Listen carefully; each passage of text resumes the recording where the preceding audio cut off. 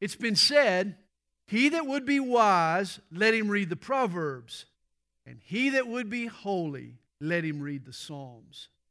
That's well stated. The Psalms are more than just a songbook. They're an ancient blog where the author carries on a conversation about his experiences with God. The Psalms are a diary for a heart hungry for God. You could call the Psalms spiritual lighter fluid. Each psalm primes us to be set on fire for God. We begin tonight with Psalm 50. It was written by Asaph. Along with Heman and Jeduthun, he was one of David's 3 chief musicians. Asaph was a temple worship leader who authored 12 psalms. The others are Psalms 73 through 83. Psalm 50 looks to the return of the Messiah at the end of the age. It outlines for 2 groups the criteria by which they'll be judged. Verses 1 through 15 speaks to God's people Israel, and verses 16 to 23 informs the wicked. Psalm 50 begins, "The Mighty One, God the Lord, has spoken and called the earth from the rising of the sun to its going down." Recently, a Baylor University study revealed that 24.4% of Americans believe in a distant God. That God created the universe and the laws of nature that govern it, but He does little to interact with us or to judge humans. According to the Baylor survey, God ranks low on engagement and low on emotion. Folks believe that God just sort of set the world in motion, wound up the clock, so to speak, and then just walked away. The Creator spoke the universe into existence, then chose to have no other conversations. Well, Asaph would have terribly disagreed. He begins Psalm 50 by noting that God has not only spoken in the past, but that He continues to speak from the rising to the setting of the sun. Every day, all day, God is speaking of His grace and His glory to listening ears. Hebrews chapter 1 tells us, God, who at various times and in different ways spoke in time past to the fathers by the prophets, has in these last days spoken to us by His Son. God reveals Jesus to believing hearts. Psalm 50 says that God is speaking. Are we listening? Well, the psalmist continues, out of Zion, the perfection of beauty, God will shine forth. Zion was God's nickname for Jerusalem, and from this city, God will shine forth. Some people see this psalm as prophetic of the last days when Jesus returns to earth, establishes His kingdom, and reigns from Jerusalem. The psalmist says, our God shall come and shall not keep silent. A fire shall devour before Him, and it shall be very tempestuous all around Him. He shall call to the heavens from above and to the earth that He may judge His people. Gather my saints together to me, those who have made a covenant with me by sacrifice. Actually, all God's covenants are sealed with a sacrifice. His deals with man are signed in blood. Even the new covenant is sealed with the blood of His only Son. He says, let the heavens declare His righteousness, for God Himself is judge. And then the notation, Selah. Remember, Selah is an instruction to the readers. It literally means to pause and to think. And here's a matter that we should certainly think over. One day we'll all meet our Maker. We'll stand before God and give an account of the life that we've lived. The psalmist tells us, hear, O my people, and I will speak, O Israel, and I will testify against you. I am God, your God. I will not rebuke you for your sacrifices or your burnt offerings, which are continually before me. I will not take a bull from your house, nor goats out of your folds. For every beast of the forest is mine, and the cattle on 1,000 hills. I love a story told by Howard Hendricks, a longtime professor at Dallas Seminary. In its early days, the school hovered near bankruptcy. At one point, it looked as if the seminary might have to close its doors. On the afternoon the debt was due, the leaders of the seminary gathered in the school's office to pray. When it came his turn, Dr. Harry Ironside prayed, Lord, I know you own the cattle on 1,000 hills. Please sell some and send us the money. Well, Dr. Ironside didn't know that a Texas cattleman had just walked into the office that instant and had handed over the proceeds that he had made from a cattle deal. He told the secretary that he felt that God had wanted him to donate the profits. She tapped on the door and handed the check to seminary president Louis Sperry Schaefer.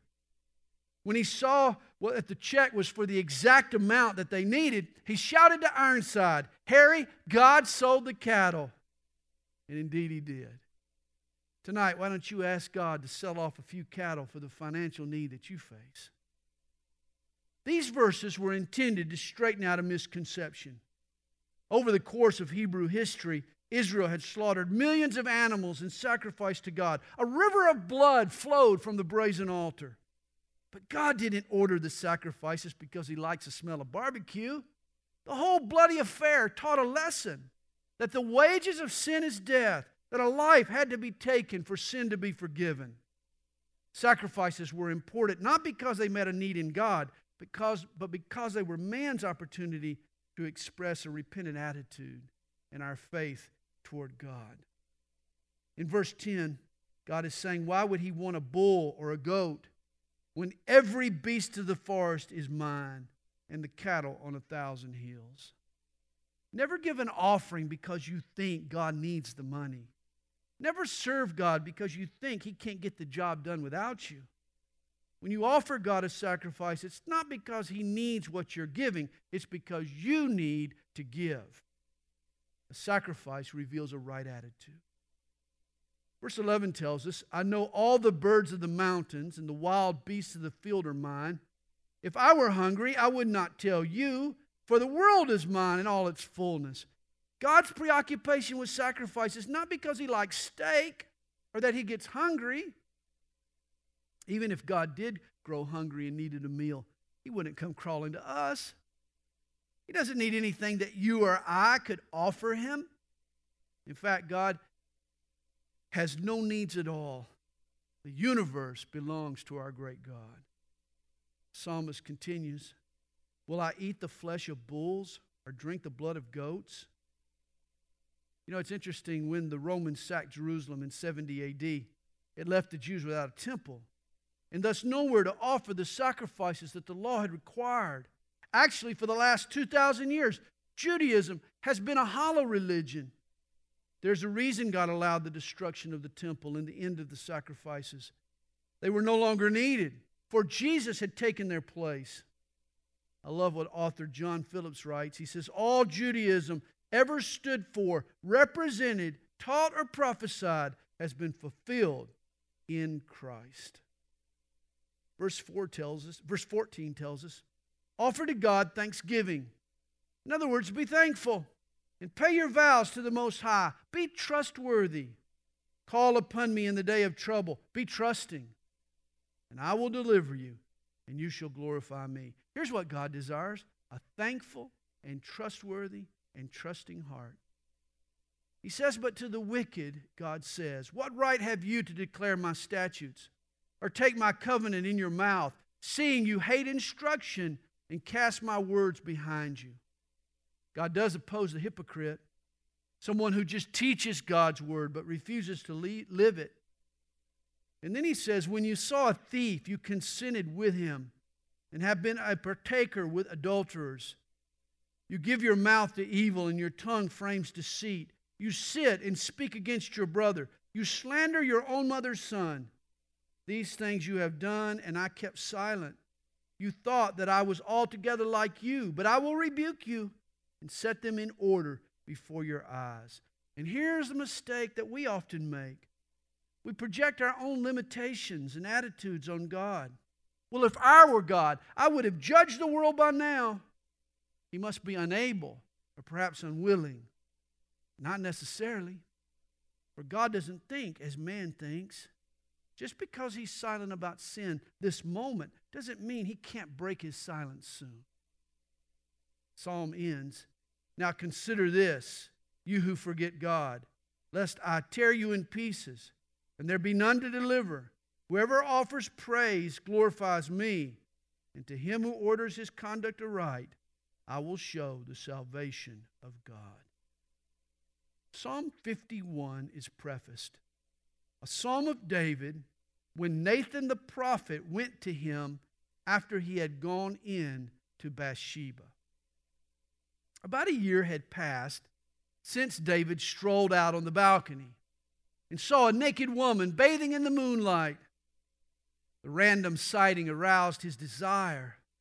Lust and curiosity morphed into adultery and eventually murder. David defiled the woman. Then he murdered her husband. He tried his best to cover his tracks. And David thought it was all over. But what you sweep under the rug has a tendency of not wanting to stay there. Every person has two choices when they sin. You can either confess or conceal. Confess and God will forgive. But conceal and God will find a way to reveal. David failed to confess his sin, and the king caused a royal mess. This is why God sent the prophet Nathan to pay David a visit. Nathan told the story of a rich man who stole his poor neighbor's only lamb to serve to his friend. The king was clear and decisive. He said, such a man needed to die.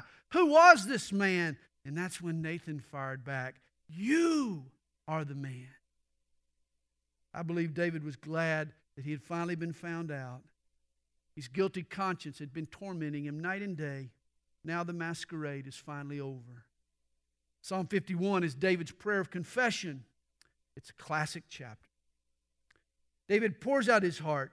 Have mercy upon me, O God, according to your loving kindness, according to the multitude of your tender mercies, blot out my transgressions. He's saying, Lord, erase my record of evil.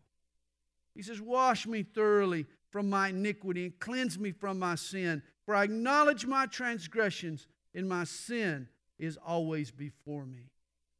When David had tried to sweep it under the rug, it didn't work. His sin still tormented him. His sin became a burr in his saddle, a pebble in his shoe. Rather than sweep it under a rug, he asked God now to vacuum it away. He says, against you, you only have I sinned and done this evil in your sight, that you may be found just when you speak and blameless when you judge. Hey, wait a minute. David sinned against Bathsheba, his other wives and children, Uriah, even the nation itself. But here he says to God, against you only have I sinned. You see, first and foremost, David understood that his sin was an offense to God. There's never a harmless sin, for all sin breaks the heart of God. And then he says in verse 5, behold, I was brought forth in iniquity, and in sin my mother conceived me. David admits for himself and for all human beings, it's our nature to sin. We're sinners from the start. It's not just that we slip up on occasion and miss the mark. No, our aim is warped. None of us shoot straight anymore. It's been said, sin doesn't make us a sinner. We sin because we are a sinner. He says, behold, you desire truth in the inward parts, and in the hidden part you will make me to know wisdom. God demands that we be ruthlessly honest with ourselves. This is a big part of our repentance. We need to admit our need for God and for His forgiveness. And that's what he does in this next verse. Purge me with hyssop, and I shall be clean. Hyssop was a shrub that grew in Israel. The branch had a spongy texture, and thus it was used by the Jewish priests to sprinkle blood on the sacrifice. Here David wants to be purified with the hyssop. He says, wash me, and I shall be whiter than snow. The word wash here refers to a woman who took her garments down to the river and beat them against the rocks, literally beat out the dirt from her clothes. And here David is giving God permission to beat the evil out of him if necessary. You know, if you want to be clean, God may have to scrub and beat some dirt out of you as well. Are you willing to allow the divine launderer to do whatever is needful in your life? And then he says, make me to hear joy and gladness, that the bones you have broken may rejoice.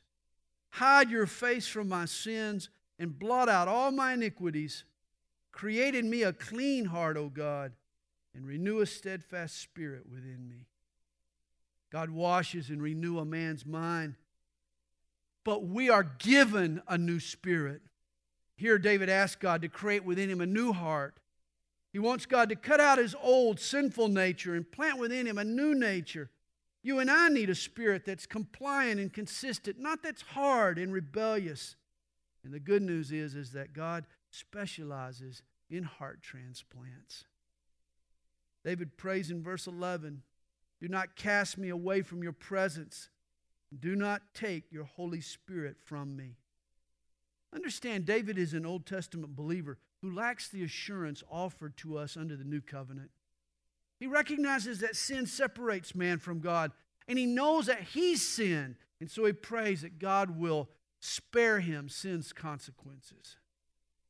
He adds, restore to me the joy of your salvation and uphold me by your generous spirit. You know, when Jesus pardons a New Testament believer, we're forgiven of all our sin, past, present, even future sins. We don't lose our salvation because we sin, but we can lose our joy. You'll probably never hear a therapist or a psychologist say it, but a major cause of anxiety and depression in our culture is unconfessed sin. I read of a trend recently in Roman Catholicism. In 2005, 42% of practicing Catholics said they never visit the confessional booth. Only 2% said they go regularly to confession. I would applaud this trend if it meant that Roman Catholics were learning to bypass the priest and go directly to God. But I'm afraid there's another cause that also affects us Protestants. The notion of sin and the importance of confession are waning in popularity. People today want to rationalize their mistakes rather than admit to their sins. And yet the human psyche was never designed to carry the weight of guilt. You rid yourself of guilt and shame, not by denying sin or redefining sin or excusing sin, but by confessing sin. It's repentance that restores our joy. And then verse 13 tells us, then I will teach transgressors your ways, and sinners shall be converted to you. David promises to help others learn from his mistakes. In fact, Psalm 32 was an effort for David to teach transgressors. He says here, deliver me from bloodshed, O God, the God of my salvation. And my tongue shall sing aloud of your righteousness. O Lord, open my lips, and my mouth shall show forth your praise. For you do not desire sacrifice, or else I would give it. You do not delight in burnt offering. The sacrifices of God are a broken spirit, a broken and a contrite heart. These, O God, you will not despise. If a burnt offering could have cleansed David, he would have offered 1,000,000 bulls and goats. But it took more. God wanted from him a broken and a contrite heart. David's confession expresses such a heart. And in response to this man's brokenness, God's Spirit restored to David the joy of his salvation. The psalm concludes, do good in your good pleasure to Zion. Build the walls of Jerusalem. Then you shall be pleased with the sacrifices of righteousness, with burnt offering and whole burnt offering. Then they shall offer bulls on your altar. Psalm 52 is addressed to the chief musician. And it's said to be a contemplation of David when Doeg the Edomite went and told Saul and said to him, David has gone to the house of Ahimelech. Now 1 Samuel chapter 22 tells us about this dog named Doeg who ratted out David. When David went to the tabernacle at Nob, Doeg saw him, and he raced to King Saul to report David's whereabouts. Saul was so outraged that the priest Ahimelech had helped David, he ordered the execution of the entire priestly family.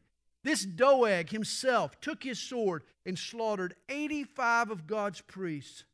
When news of what happened reached David, he wrote Psalm 52. Why do you boast in evil, O mighty man?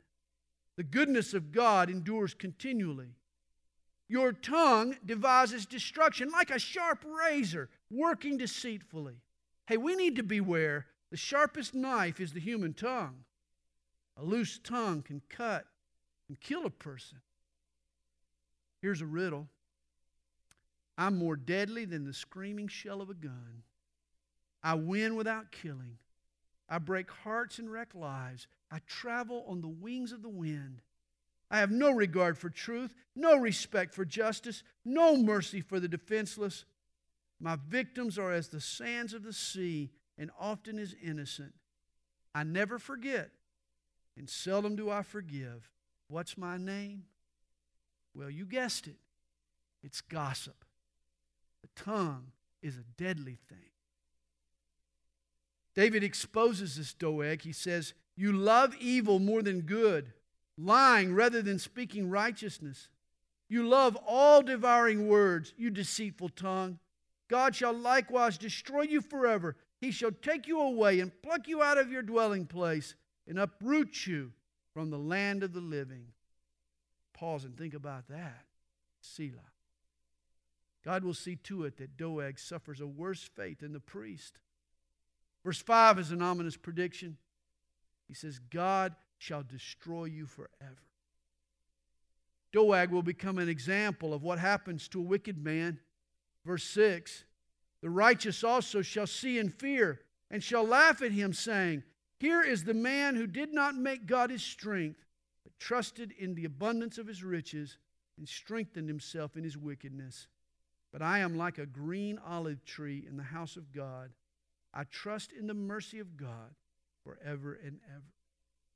The city of Nob, the home of the priest, was actually located on the Mount of Olives, or close by. David said he was surrounded by olive trees. An olive tree is evergreen. It grows all year, under all circumstances. David, too, will flourish. His faith in God made him an all-season saint. Psalm 52 ends by forecasting Doeg's demise and David's deliverance. God will destroy this Doeg, but David will be as fruitful as an evergreen tree. Verse 9 tells us, I will praise you forever because you have done it, and in the presence of your saints I will wait on your name, for it is good. It was among these very same olive trees, on this very same hill, 1,000 years later, that our Lord Jesus was betrayed by another Doeg. Judas told the Sanhedrin the whereabouts of Jesus, just as Doeg betrayed David into the hands of Saul. It reminds me of the man who lived to be 100 years old. A reporter asked him, what's your greatest accomplishment? The old man answered, well, I've lived 100 years and I don't have any enemies in this world. Later he added, well, I've outlived all my enemies. Well, in Psalm 52, David is saying God will see to it that he outlives Doeg. Psalm 53 is nearly identical to another psalm, Psalm 14. Perhaps it was similar lyrics, but sung to a different tune. Tonight we're going to read through the psalm. For commentary, I'll just refer you back to Psalm 14. Psalm 53 begins, the fool has said in his heart, there is no God. They are corrupt and have done abominable iniquity. There is none who does good. God looks down from heaven upon the children of men to see if there are any who understand, who seek God. Every one of them has turned aside. They have together become corrupt. There is none who does good, no, not one.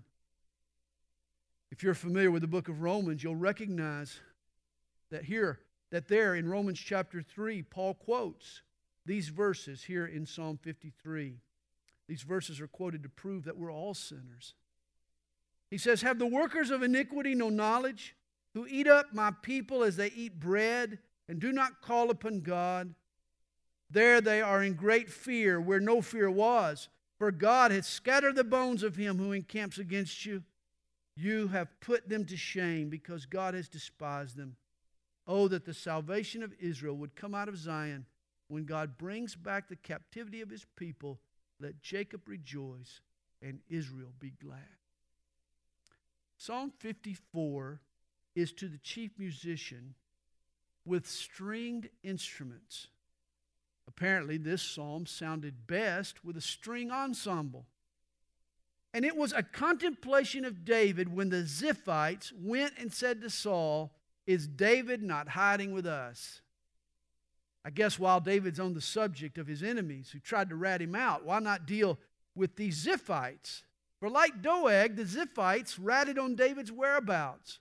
Psalms 1 Samuel 23 and then in 26 record the events that are referenced here. On these two occasions, the Ziphites give leads to Saul that help set a trap for David.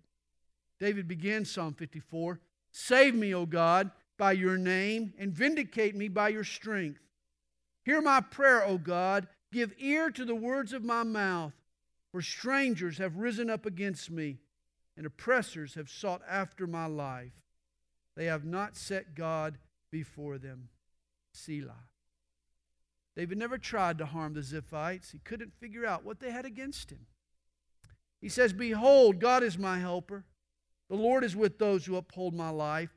He will repay my enemies for their evil. Cut them off in your truth. I will freely sacrifice to you. I will praise your name, O Lord, for it is good. For he has delivered me out of all trouble, and my eye has seen its desire upon my enemies." You know, whenever I fly on an airplane, rarely do I think about the pilot until we hit some turbulence. And this is why on the voyage of life, God has us sail through some rough patches of air.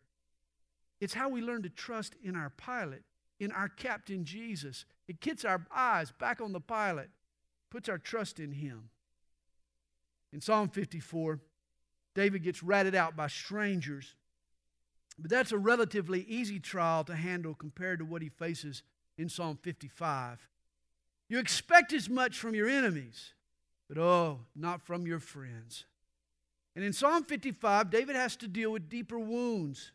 He's betrayed by a former friend. His buddy joins a coup d'etat against him. You know, there's an old saying, "Against a foe I can defend, but heaven help me against a disloyal friend." David begins Psalm 55. "Give ear to my prayer, O God, and do not hide yourself from my supplication. Attend to me and hear me. I am restless in my complaint and moan noisily because of the voice of the enemy, because of the oppression of the wicked. For they bring down trouble upon me, and in wrath they hate me." David is under attack, but not just any attack. He says these words, "My heart is severely pained within me, and the terrors of death have fallen upon me. Fearfulness and trembling have come upon me, and horror has overwhelmed me." David was no stranger to danger. He had his share of enemies, but this was no typical run-of-the-mill trial that David faces here in Psalm 55. No, this is something even more serious. His son Absalom has rebelled against him and wants to take his throne. David's friends are fleeing to the other side. This Absalom has stolen from his father his crown, his city, his concubines, even his counselors. And David is in great pain. "So I said, oh, that I had wings like a dove. I would fly away and be at rest. Indeed, I would wander far off and remain in the wilderness. Selah. I would hasten my escape from the windy storm and tempest." You know, David's first reaction to this severe trial was to just run away. Have you ever felt like running? Just kind of getting away from it all? Here David wishes he had wings as a dove. Hey, don't ever forget, God might have us refresh ourselves, but He never wants us to retreat. Our spiritual armor in Ephesians chapter 6 has no protection for the backside. God never wants us just to turn and run. With His strength and His wisdom and His backbone, we can face our problems and we can stand up to our enemies. Always remember, when you run from a problem, you take your biggest problem with you, and that's you. Deal with the problem, and it makes a better you. A London tabloid once offered a prize for the best answer to the question, "What is wrong with the world?" It was Christian philosopher G.K. Chesterton who won the grand prize. He responded simply, "I am." Verse 9 tells us, destroy, O Lord, and divide their tongues.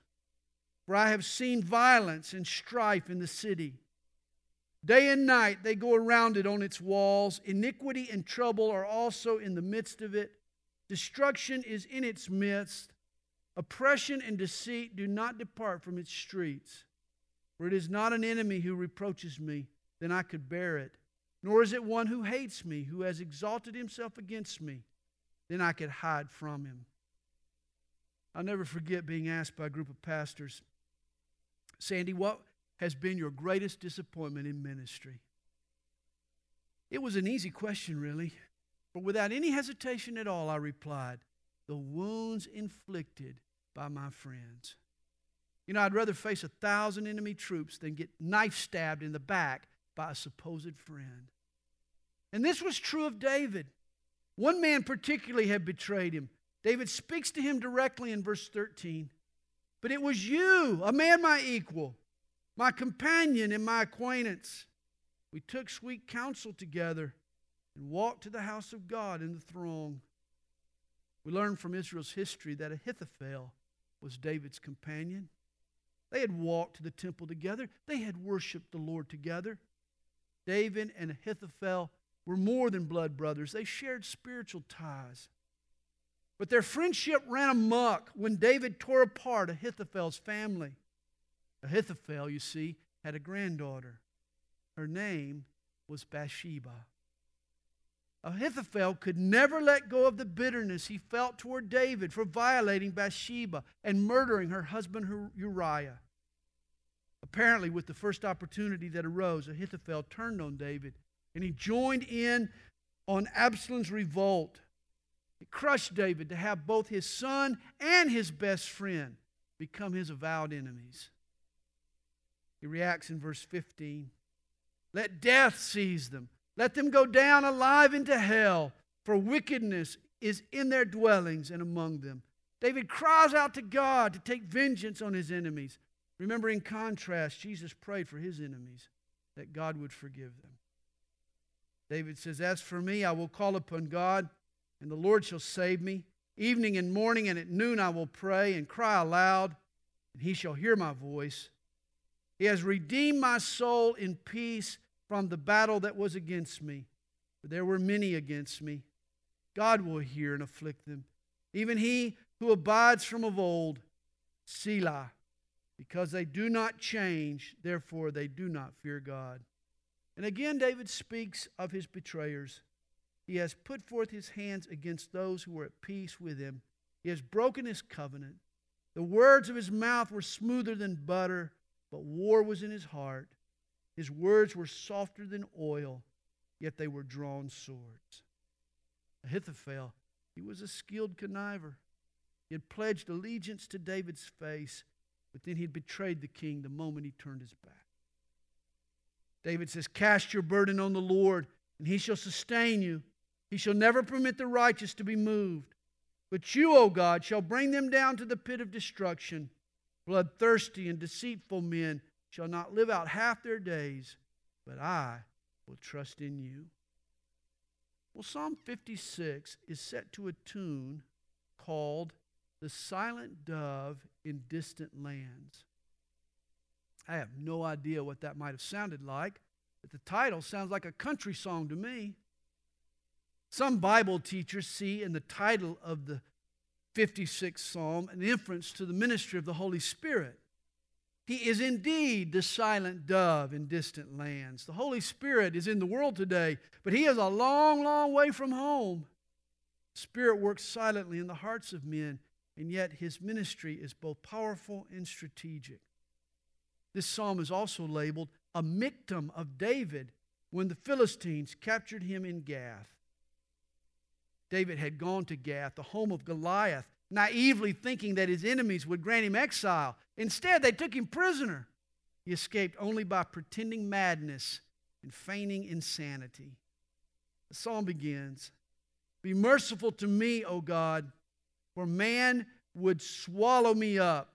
Fighting all day, he oppresses me. My enemies would hound me all day, for there are many who fight against me, O Most High. Whenever I am afraid, I will trust in you. In God I will praise His word. In God I have put my trust. I will not fear. What can flesh do to me? All day they twist my words. All their thoughts are against me for evil. They gather together. They hide. They mark my steps. When they lie in wait for my life, shall they escape by iniquity? In anger cast down the peoples, O God. You number my wanderings. Put my tears into your bottle. Are they not in your book? Here's an incredible comfort. Did you know that God bottles our tears? He doesn't let a single sorrow go to waste. Notice, too, this is the first example in history of bottled water. God loves us. He cares so much about us that He gathers our tears and keeps them bottled up. For some of us, that might be in an 80-gallon drum. But one day, His joy might just compensate us for the tears we've shed. Who knows if He won't just turn our tears into a sweet elixir. That may be one of the blessings God has for us one day. But notice here the implication. God is so concerned for our feelings that He's aware of every single tear that rolls down our cheeks. Did you know God is that concerned about you? That He knows and understands your sorrows better than you do? He sees our tears as liquid prayers. Not a single teardrop escapes God's attention. You can be assured of that. Then we're told, when I cry out to you, then my enemies will turn back. This I know because God is for me. In God I will praise His word. In the Lord I will praise His word. In God I have put my trust. I will not be afraid. What can man do to me? Vows made to you are binding upon me, O God. I will render praises to you, for you have delivered my soul from death. Have you not kept my feet from falling, that I may walk before God in the light of the living? Notice where he found his footing. Verse 10 praises God's word. It's the word of God that gives traction to our faith. He found his footing in God's word. Well, Psalm 57, like Psalm 16, as well as Psalm 56 to 60, are all labeled a miktam of David. But what is a miktam? There are actually three possible definitions. Miktam can mean jewel. That would mean that these are David's favorite psalms. These are his jewels, his favorites.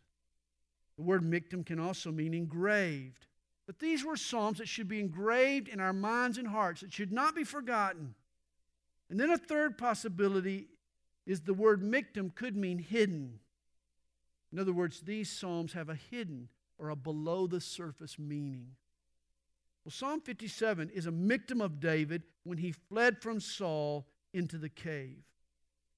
Now, you recall the story. David was hiding from Saul in the very cave that the king chose to use as a Jiffy Johnny. When Saul left the sunshine to enter into the dark cave, he couldn't see David's men in the shadows. As King Saul squatted down to do his business, David could have killed him. Instead, he just sort of slipped up behind him and he clipped off a portion of his royal robe. Psalm 57 describes what went on in David's heart at the time. Notice also the tune chosen for these lyrics. It was set to do not destroy. That was the title of the tune. Oh, based on David's attitude toward Saul, how appropriate. His heart was, do not destroy.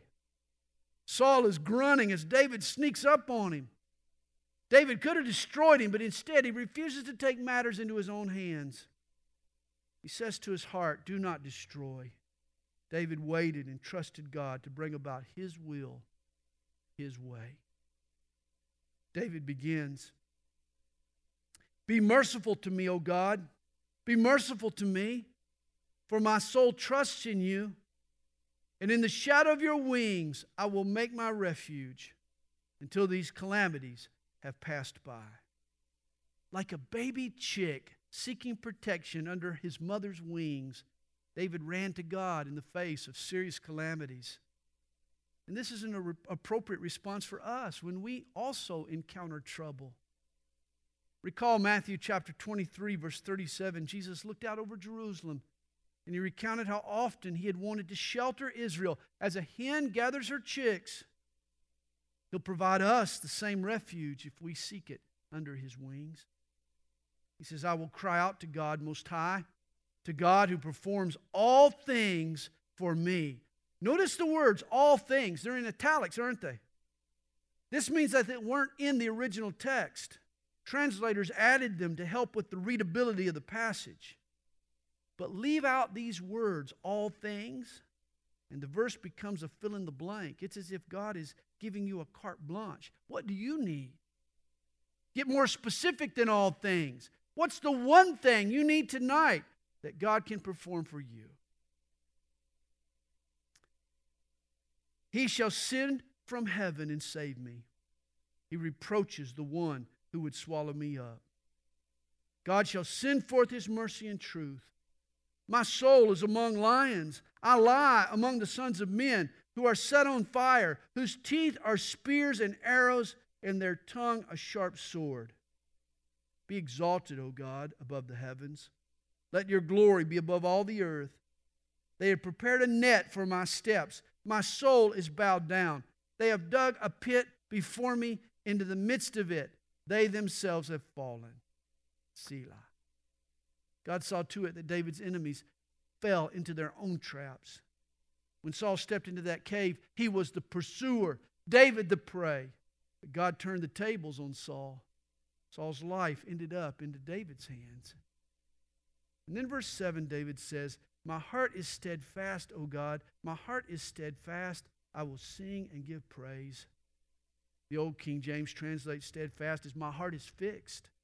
Like a fighter pilot who locks his guns onto the target, David fixes his sights on God.